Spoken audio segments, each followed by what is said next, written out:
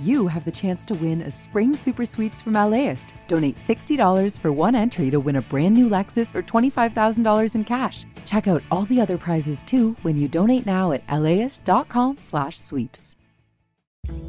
I'm Austin Cross. Join me for LAist's new live event series with the James Beard Foundation. We Are Where We Eat will go behind the scenes of LA restaurants. The kickoff event is May 22nd. Tickets at LAist.com/events.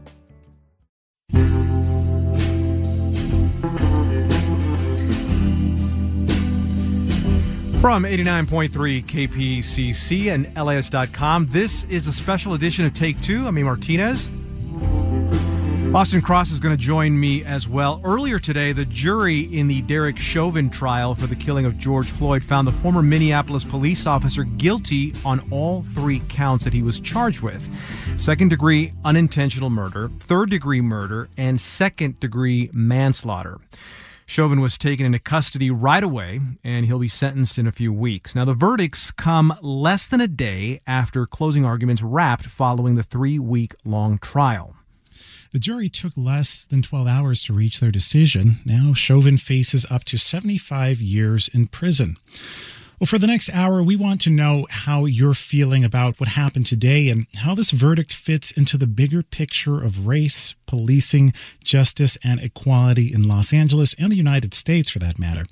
Give us a call, 866-893-5722. Again, that number is 866-893-5722. We would love to hear from you, and you can also tweet us at KPCC. Up first, though, we're going to check in with KPCC's criminal justice reporter Frank Stoltz, who's at LAPD headquarters. Frank, you and KPCC's Robert Garova have been in downtown LA this afternoon, and you talked to members of the clergy. What did they have to say?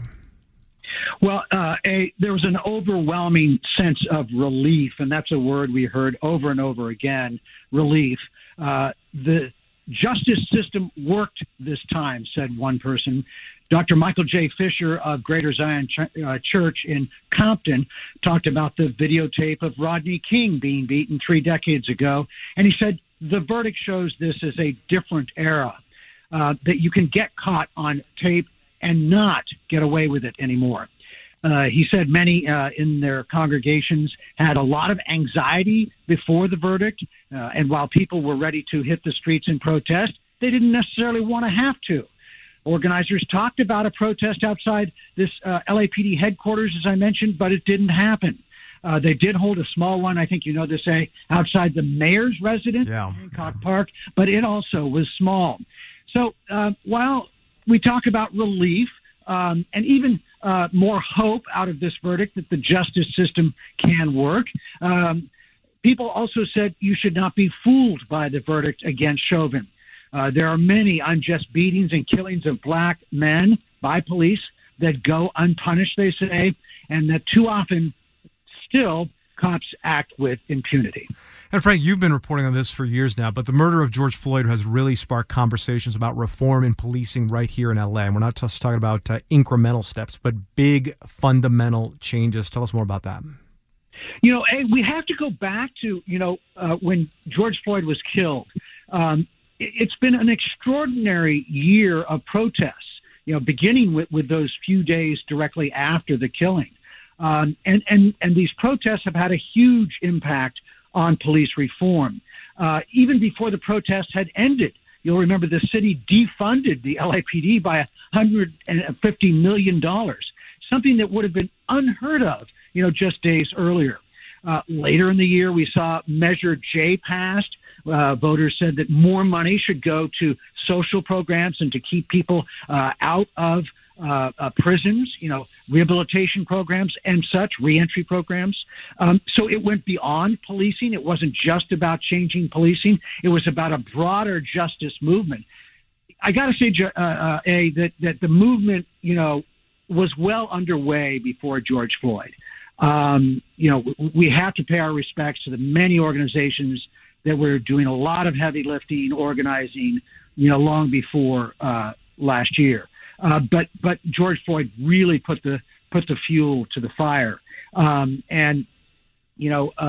We've seen a lot of different other changes, including the city looking at a pilot program to allow traffic officers to stop people in their cars rather than police.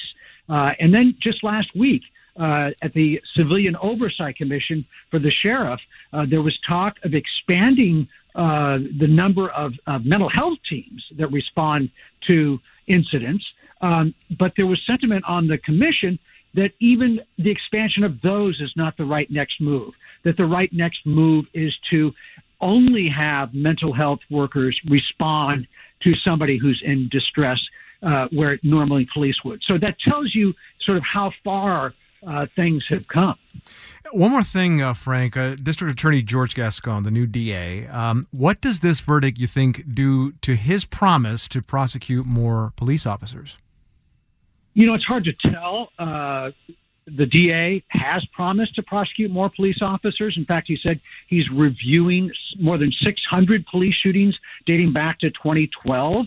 One of them we could consider is the Brendan Glenn shooting. He was 25 years old, unarmed, homeless black man, fatally shot by an LAPD officer in Venice in 2015. You can see video of this happening. The police chief even recommended charges against the officer in this case. So there's a case where, you could easily see the DA deciding to move forward with the prosecution, where certainly the previous DA was unwilling to. And I think you're right that DA Gascon may have a little more political latitude to go forward with that kind of prosecution. Latitude, but do you think he'll have more space? In other words, get more of what he wants done maybe quicker because of this verdict? I think he's still. He's already got a pretty ambitious reform program, and he continues to get a lot of blowback from law enforcement. And it's interesting because I think we can safely say just about everybody was on the same page about the George Floyd killing. I picked up on social media a few officers out there, who were defending Chauvin, but there weren't that many. You take a case like the one I just mentioned, and it's going to be much more controversial. It's less clear cut for a lot of people. So it'll be interesting to see how the DA handles it.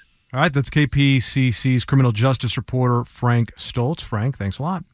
Thank you. Don't forget, we want to hear from you as well. 866-893-5722. That's 866-893-5722. And you can always find us on our Twitter. That's at KPCC. That's at KPCC.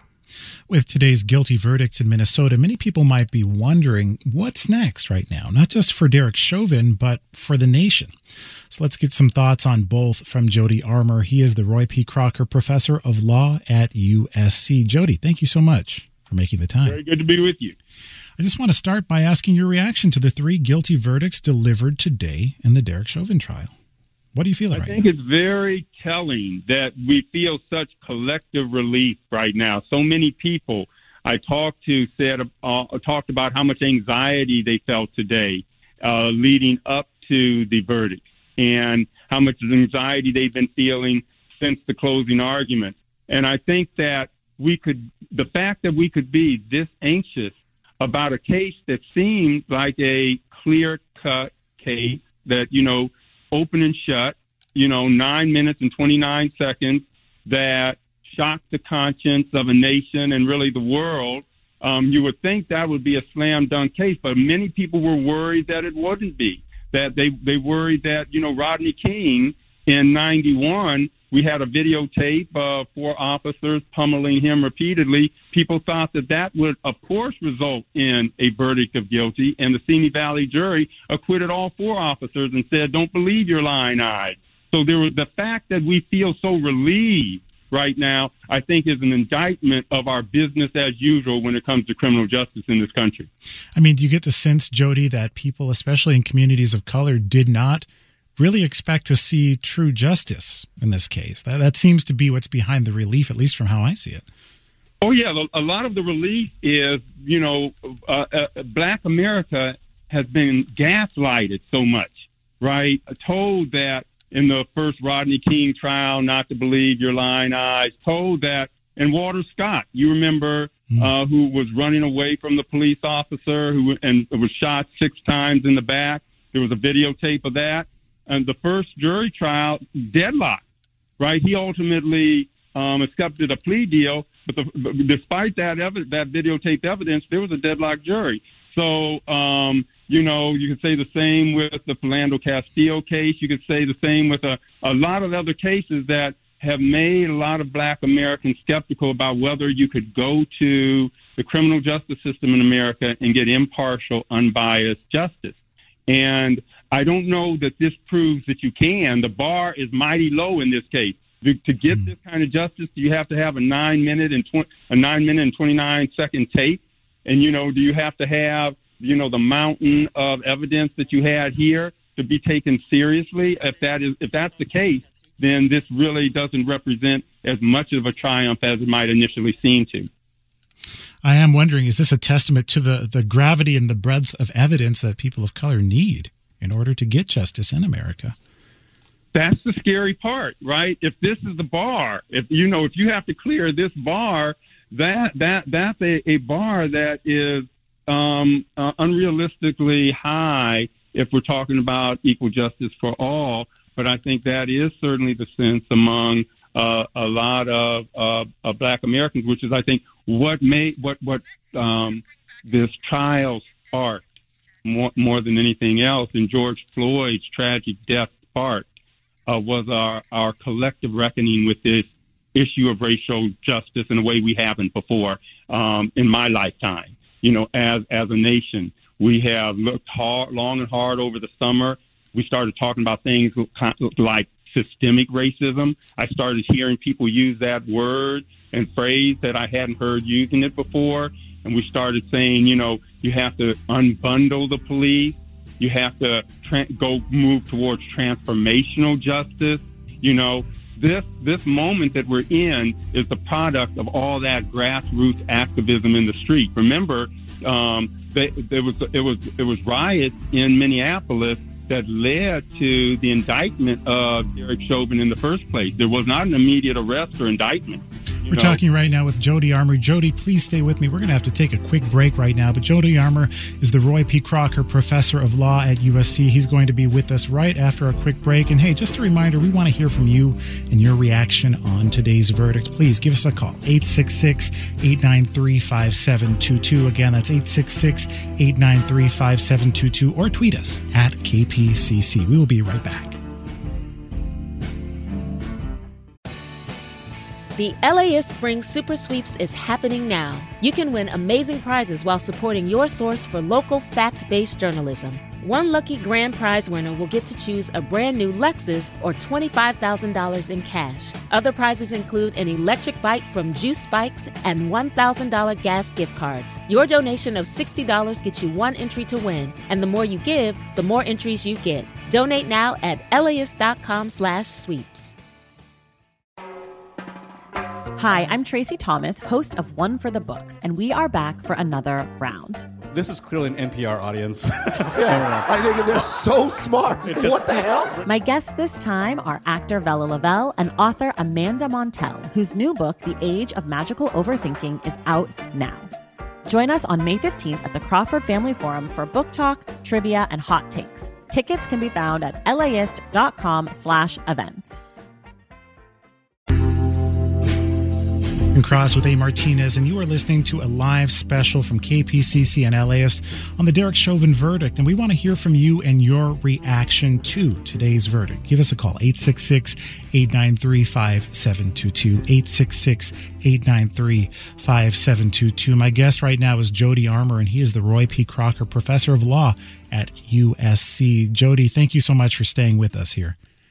Great to be with you. Well, Jody, over the years, even going back to 1991 when Rodney King was beaten, as you mentioned earlier, we can point to several instances of Black Americans being subject to extremely harsh treatment at the hands of law enforcement. And we've seen several uprisings as a result of that treatment, getting caught on video. But in the case of George Floyd, though, Jody, it felt a little different from the start. I'm not sure if it's the same for you, but why do you think that is? Yeah, there was something really gripping about for one thing, this street level journalist, this young girl who videotaped all of this,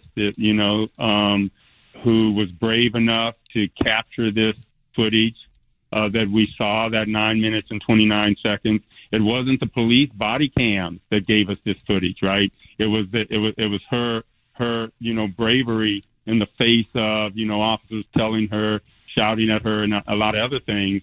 And then the intimacy of George Floyd crying out for his mother,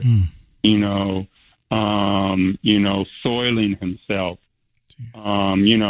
the difficulty he had when they were trying to put him in that small locked space in the back of that car. Any of us who've had any kind of anxiety disorders, many of us have those, have experienced panic attacks, can imagine, the kind of overwhelming panic he felt and recognized him as in distress, and yet his distress was ignored. And so, it was really a graphic illustration of how sometimes Black pain cannot generate a lot of sympathy or empathy in officers who are interacting with citizens who are accused of what in this case? Allegedly a $20 counterfeit bill, and that's still allegedly because that hasn't been confirmed. I would hope that if I passed a $20 bill that a clerk thought might be counterfeit, that the first I heard about it wouldn't be an officer pointing a gun at my head in the driver's side of my seat and saying, I have a bill here that may be counterfeit, but that's what George Floyd encountered, right? So, yeah, it's been very sobering, I think, for lots of people because of its intimacy. You could connect that 9 minutes and 29 seconds. And, it was interesting that the defense, even, you would think the defense would go away from that video. The defense went toward it and rolled judo-wise with it, I think, and said, let me try to show it frame by frame and desensitize the jury. You might think that was irrational, but that strategy worked in the Rodney King case. In the first case, the defense went frame by frame, blow by blow, baton by baton blow with the Simi Valley jury until it didn't look like such a bad beating to a lot of jurors. Right. So that strategy sometimes worked. It works. It did not work in this case, though. I'm talking right now to Jody Armour. He is the Roy P. Crocker Professor of Law at USC. And we have a few calls right now. I want to get to Andrea in Woodland Hills. Andrea, thank you so much for coming on. And please tell us what you're thinking right now. Yeah. So with everything that's going on, I think that there's more coverage from agencies and how the legal system works, but I think it's really important that we take a step back and kind of look at it from a bigger perspective. When it comes to implicit biases, I think that plays a huge role in a lot of racism and a lot of what we're seeing happening today. So I think it's really important to consider how these implicit stereotypes and biases come about. It's really through our associations, and they're learned, and so that's a much bigger problem. It doesn't have a price tag. And I think it's just as important as all of the other factors that are being discussed. Definitely, Andrea. It's certainly almost woven into the fabric in America. Jody Armour at the Roy P. Crocker Professor of Law at USC. What do you think? Andrea hit the nail squarely. Couldn't hit it any more squarely. That's what the activists were saying in the street, that, we have deeply embedded implicit biases in us. Some of my early scholarship was about that. I was hopeful when I first ran into this because I said, once we acknowledge our unconscious implicit biases, we can control them. We can self-regulate them.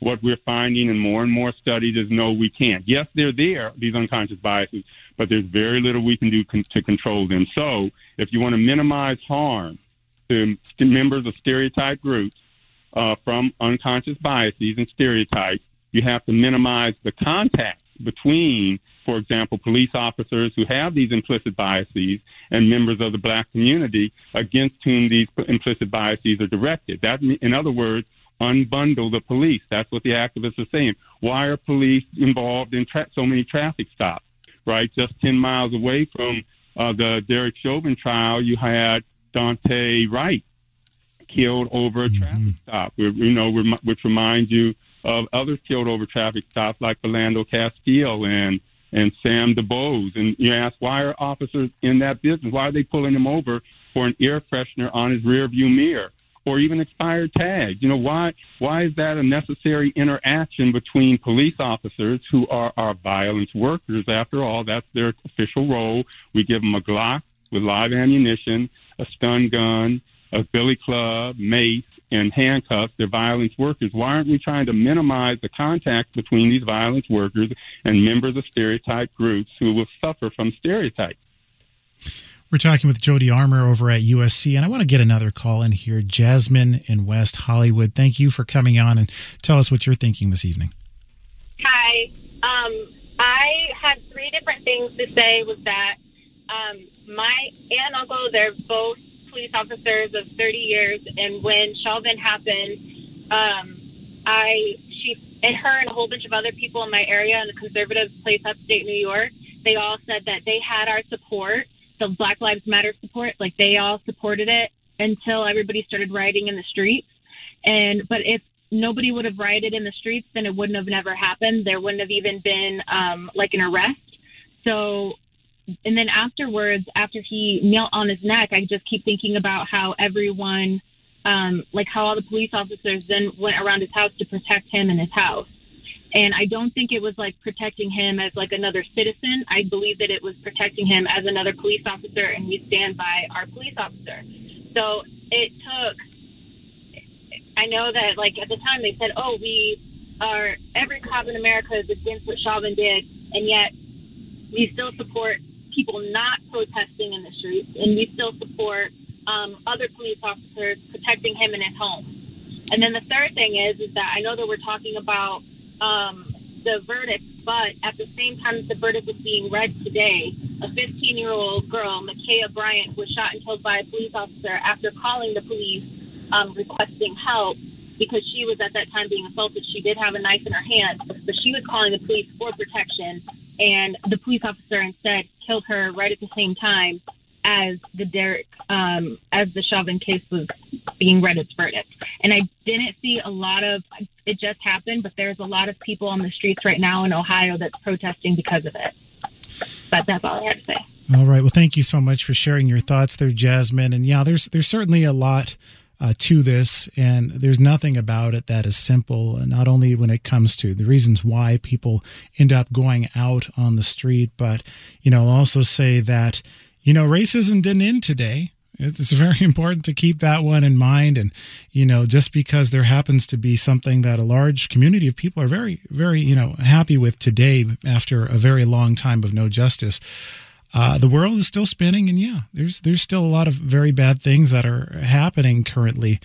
I'm going to have to wrap up with you right now, Jody Armour, but thank you so much for coming on. That was Jody Armour, the Roy P. Crocker Professor of Law at USC, and I'm going to hand it back over to A. Martinez. But before I do, this is Austin Cross, and you are listening to a special live coverage from KPCC and LAist on the Derek Chauvin verdict, and we want to hear more thoughts from you. Give us a call, 866-893-5722. Again, that number is 866-893-5722. You can also tweet us at KPCC. We're joined now by Marquise Harris Dawson, Los Angeles City Council member representing the 8th District. That is parts of South LA and also parts of Baldwin Hills, all the way to the border of Watts. Councilmember Harris Dawson, thanks for joining us here on KPCC. Good evening. Before we get to what this verdict means for the community you represent, I want to know you. What did you think? What did you feel when you heard this verdict? There was a very, very mild sense of relief and sort of a half second to exhale. And then, you quickly have to fight back against the very deep feelings of despair. When you say, and you look at, this is what had to happen for a guilty verdict to happen.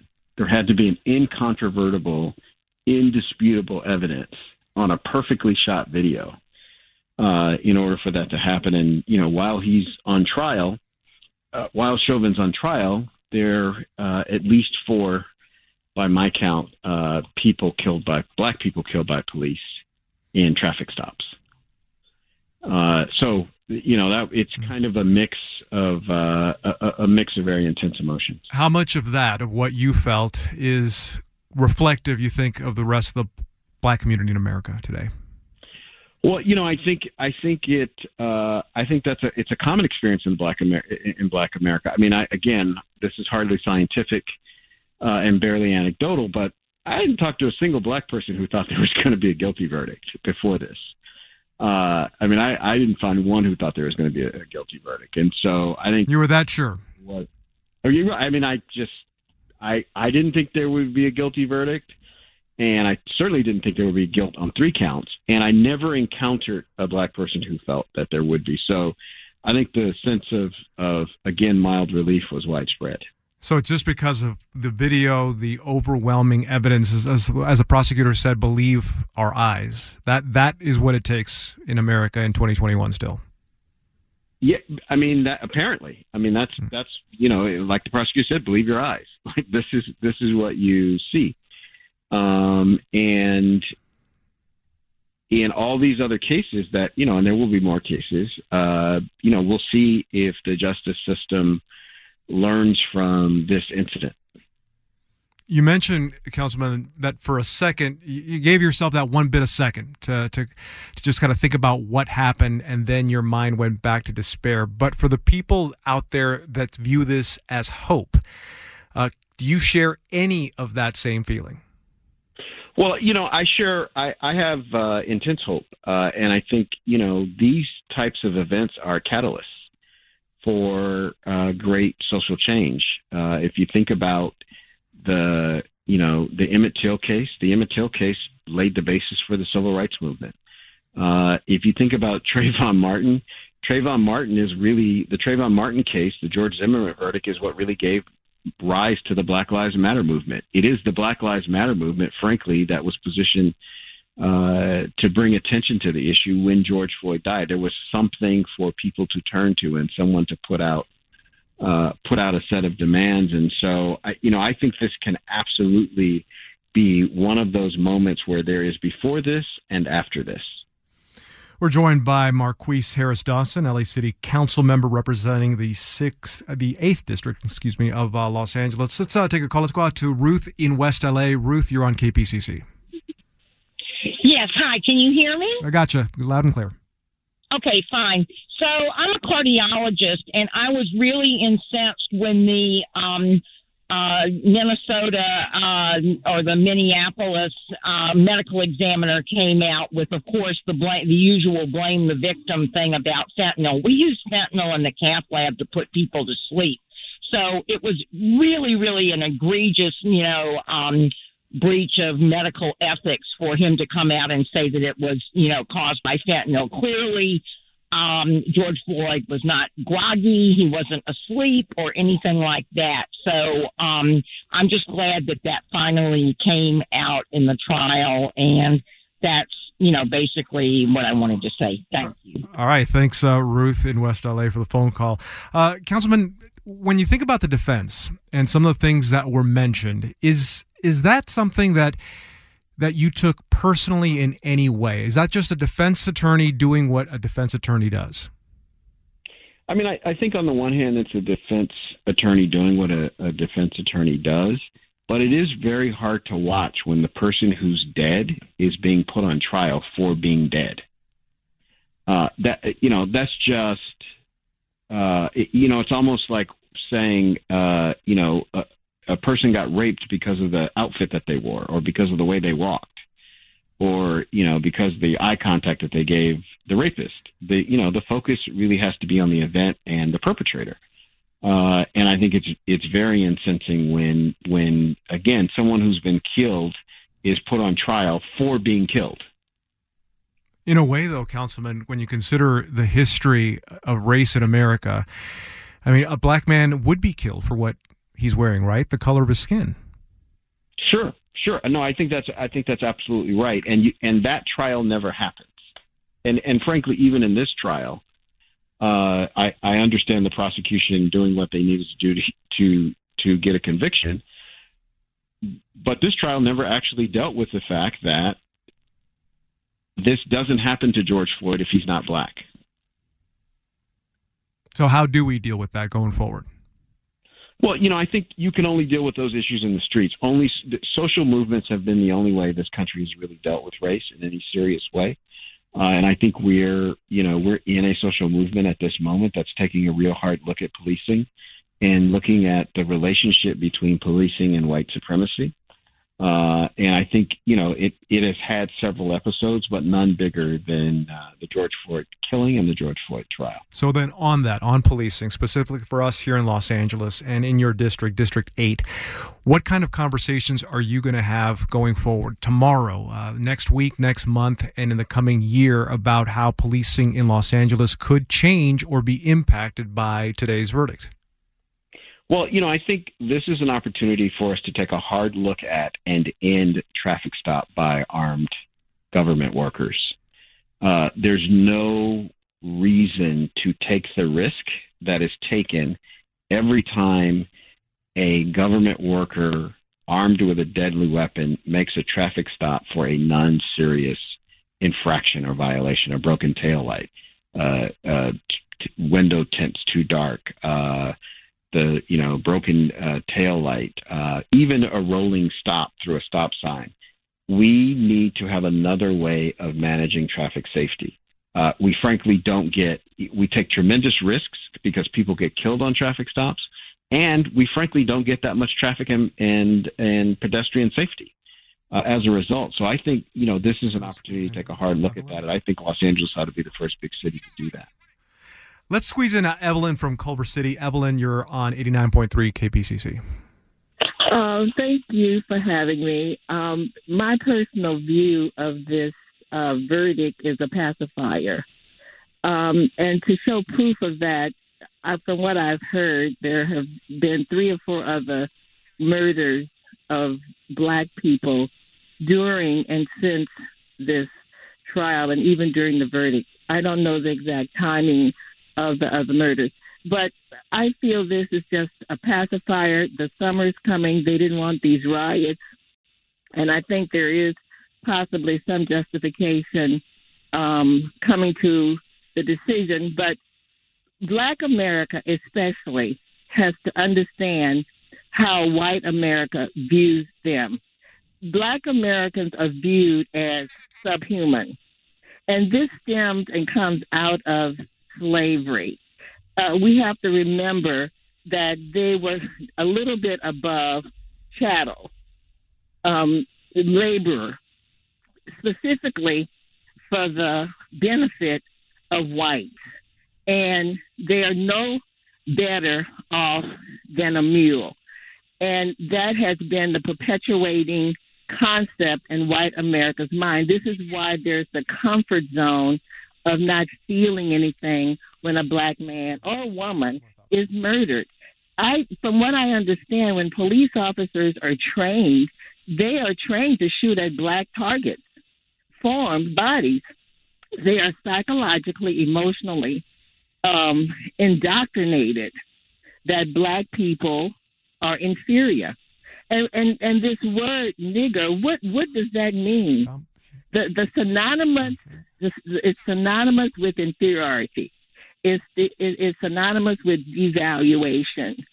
So and I think we're looking at this whole issue from a very superficial perspective, because until you can really, not so much train, but to bring white America into the enlightenment that they are not superior, they're not any better, and they are not dealing with a subhuman group of people. They die just like everybody else. But my thing is that Black America has to stop groveling at the feet of white America to change their condition. They're going to have to change it. And it's not so much white supremacy, it's legislative. Oh, Evelyn, thank you very much for the phone call. One more thing for you, Councilmember, really quick. Tonight and tomorrow, and also in the coming weeks, months, and years, we all have to work with police in our communities. Police, I don't imagine, are going away anytime soon. So how do we go forward now from here when some police departments might feel like they are targets now? Well, I think I encourage everybody to deal with people as individuals. It's certainly something I had to learn. Becoming a council member, I was not accustomed to dealing with police officers. I avoided dealing with police officers. As a council member, you do, and you find police officers like other people. They're not all the same. They're not a monolith. They're, some that you can work with really well and others that you're going to struggle with. The problem isn't the individuals. The problem is the system. And so you got to continually work to change the system. Something I really appreciated that the caller pointed out is that court cases do not create social change. Even Brown versus the Board of Education didn't end school desegregation. We had to have the bus stop movement here in Los Angeles, and there was the movement in Boston to integrate schools and the movement in Atlanta to integrate schools. And communities still struggle with making sure everybody gets equal education according to race. Rodriguez versus California is a big part of our history. And so these court cases are important flashpoints, but the fight is in the streets. And people who believe in justice, freedom, and equality have to continually push on these systems to change them and make them in the image that we all deserve. That's LA City Councilmember Marquise Harris Dawson. Councilmember, thank you very much for your time. Thank you. We still want to take your thoughts. 866-893-5722. That's 866-893-5722. This KPCC at LAist special. A. Martinez alongside Austin Cross continues in just a few minutes. Stay with us.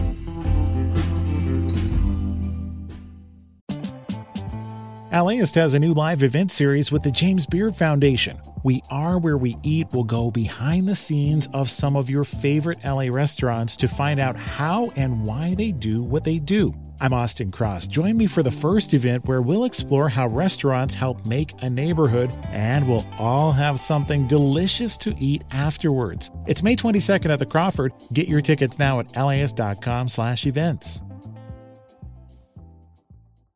I feel in the Hispanic communities, we're just told to kind of just keep going, don't feel. I'm LAist mental health reporter Robert Garova. Getting mental health care is often overwhelming. If you have a patient that was admitted for a serious suicide attempt, if they haven't been suicidal for 24 hours, the insurance company is like, get them hell out. My reporting helps unravel the knot by focusing on the stories of people struggling to make the mental health care system work for them. LAist, independent journalism, fact-based journalism.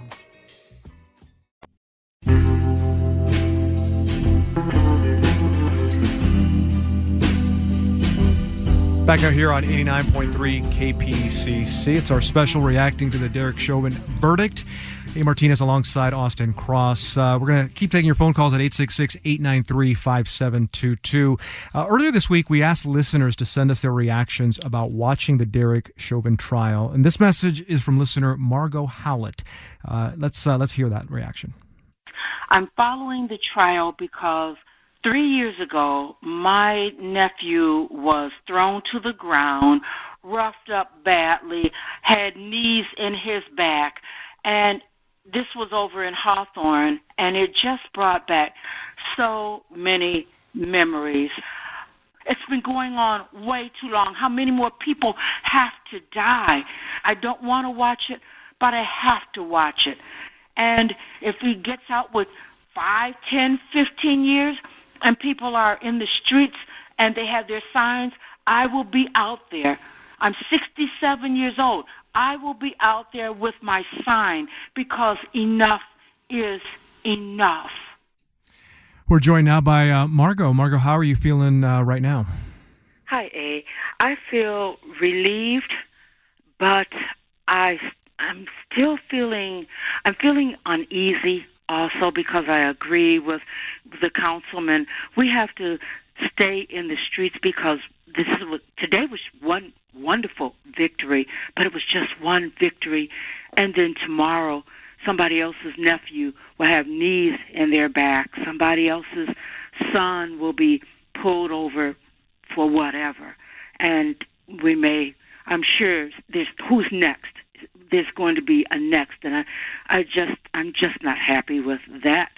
But I'm very pleased with today. All 3 counts, justice was served. But I'm very weary and wondering about tomorrow. Somebody else will cry tomorrow. And that's the big part of this too, right, Margot? It's the momentum, is to keep the stamina going. We have to.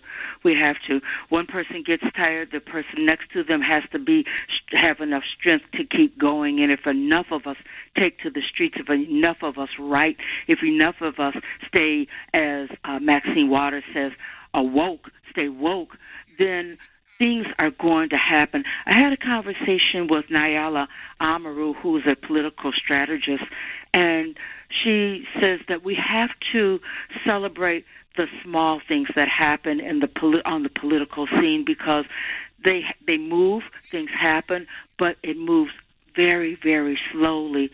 And I have to keep telling myself that, because I was almost out of patience with this whole thing. I just wanted to get a rock or a brick or something.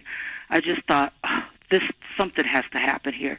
So. Okay. Well, you can at least relax for one night, Margot. Thank you very much for the phone call. That's Margot Howlett. That's Margot Howlett telling us about her reaction to the verdict in the Derek Chauvin trial. Wow, really powerful stuff. And we want to hear your thoughts too. 866-893-5722. Again, that's 866-893-5722, or tweet us at KPCC. Well, across the country tonight, people are celebrating the day's verdicts. And yeah, it's a major step toward accountability after many, many, many years of injustice. And yet, not far from the minds of most people is a sad reality, and that's a family is still in mourning. Children lost their father. George Floyd is still dead. Joy with a side of grief. What are we to make of it?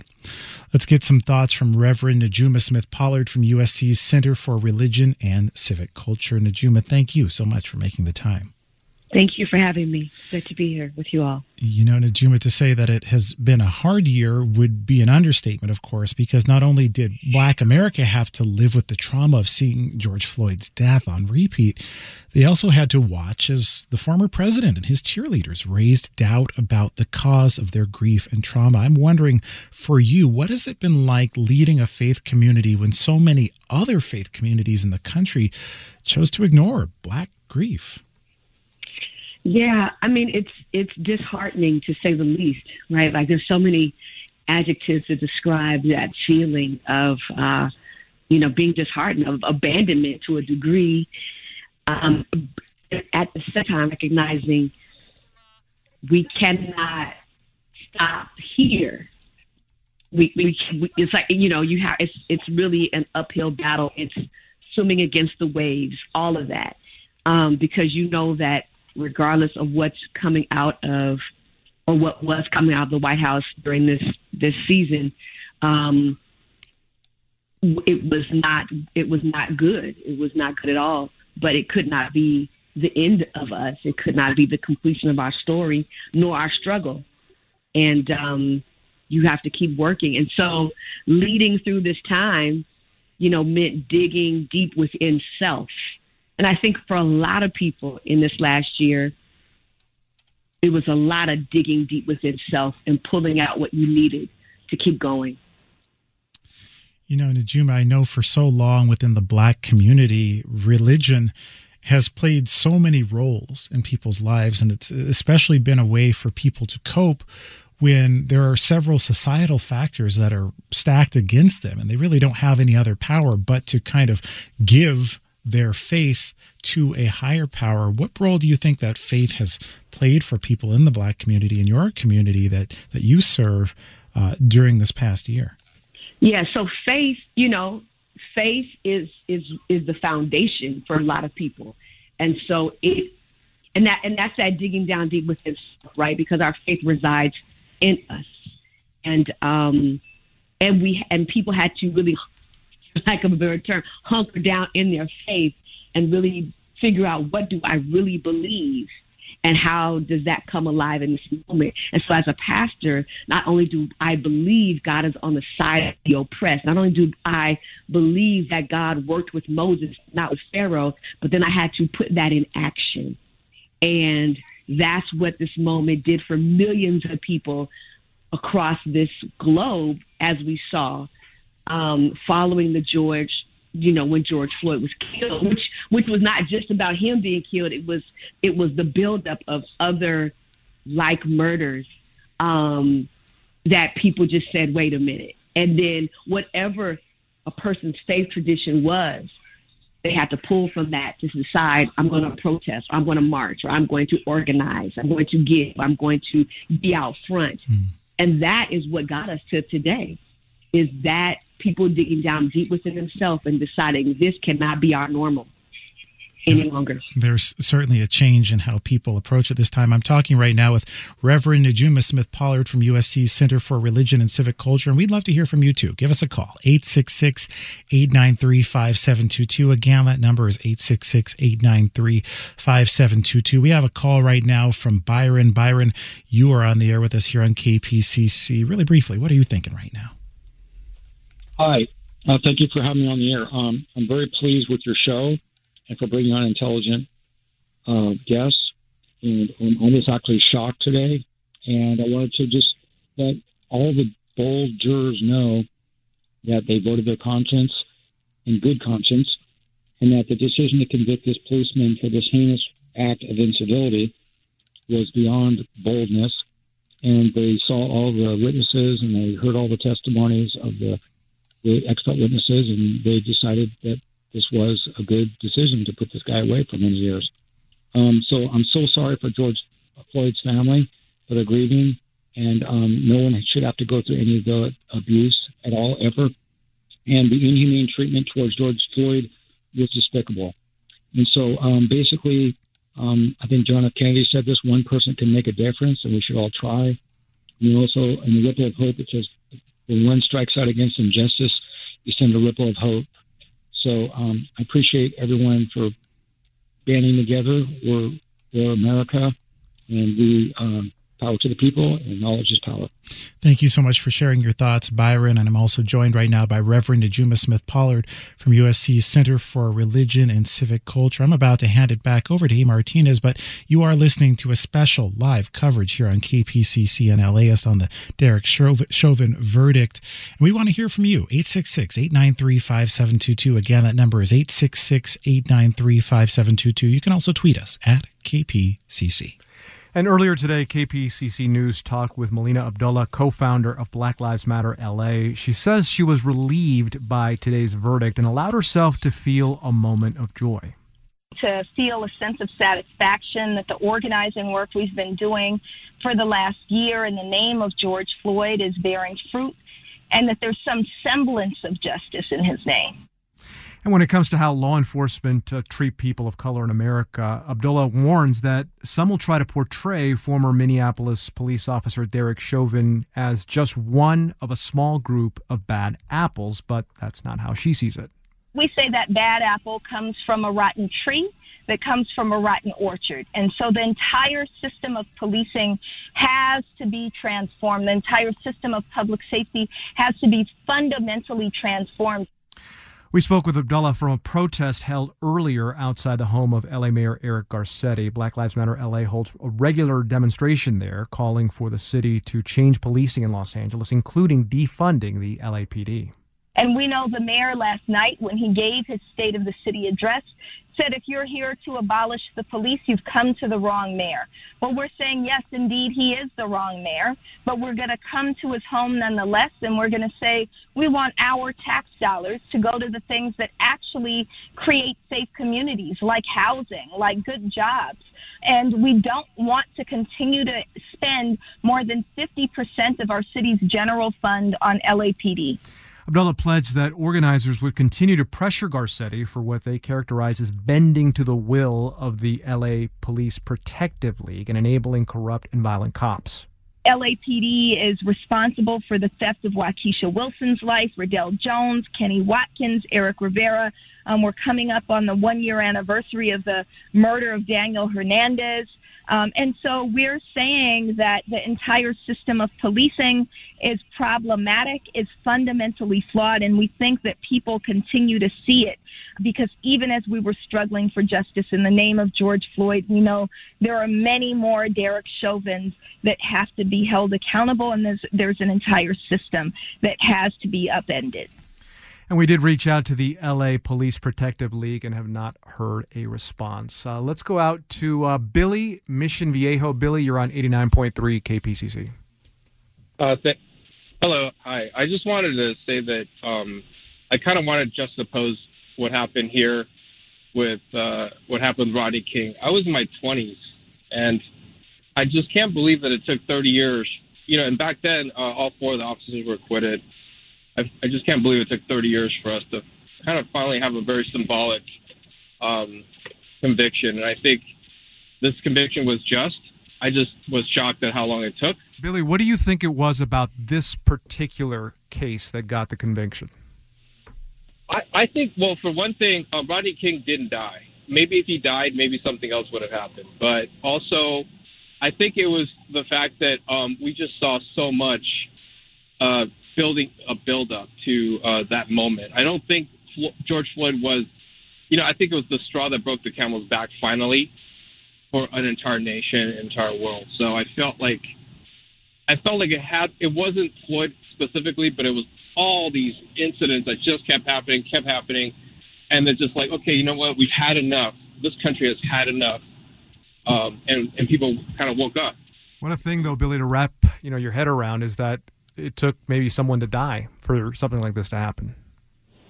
It did, and it had to be caught on video, right? Because let's not forget that if video footage wasn't there, I'm not sure that conviction would have happened. So, let's Billy, thanks for the phone call. Let's squeeze in quickly Serena from downtown LA. Serena, go ahead. Hi, yeah, I just wanted to share my feelings after the verdict. Really quick, Serena, really quick. I'm just a little tired, and I realized this after I let out that sigh of just a small relief, like the council member said earlier, but really the exhaustion just is kind of washing over right now, and it's a good reminder to take a break. And I don't know who else needs to hear it, but let yourself take that break now. All right, Serena, thank you very much for the phone call. This has been a special from 89.3 KPCC and LAist. A. Martinez and Austin Cross. Take 2 is on tomorrow at 2. Air Talk tomorrow at 10.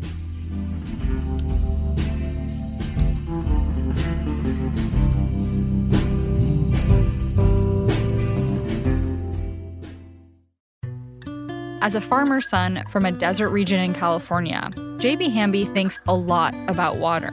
I spent a lot of time digging up history, particularly about water, which is the origins of the Imperial Valley. How this 28-year-old became the youngest lead negotiator on the Colorado River ever. And how he could shape the most consequential negotiations to date. Listen to Imperfect Paradise, the Gen Z Water Dealmaker, wherever you get podcasts.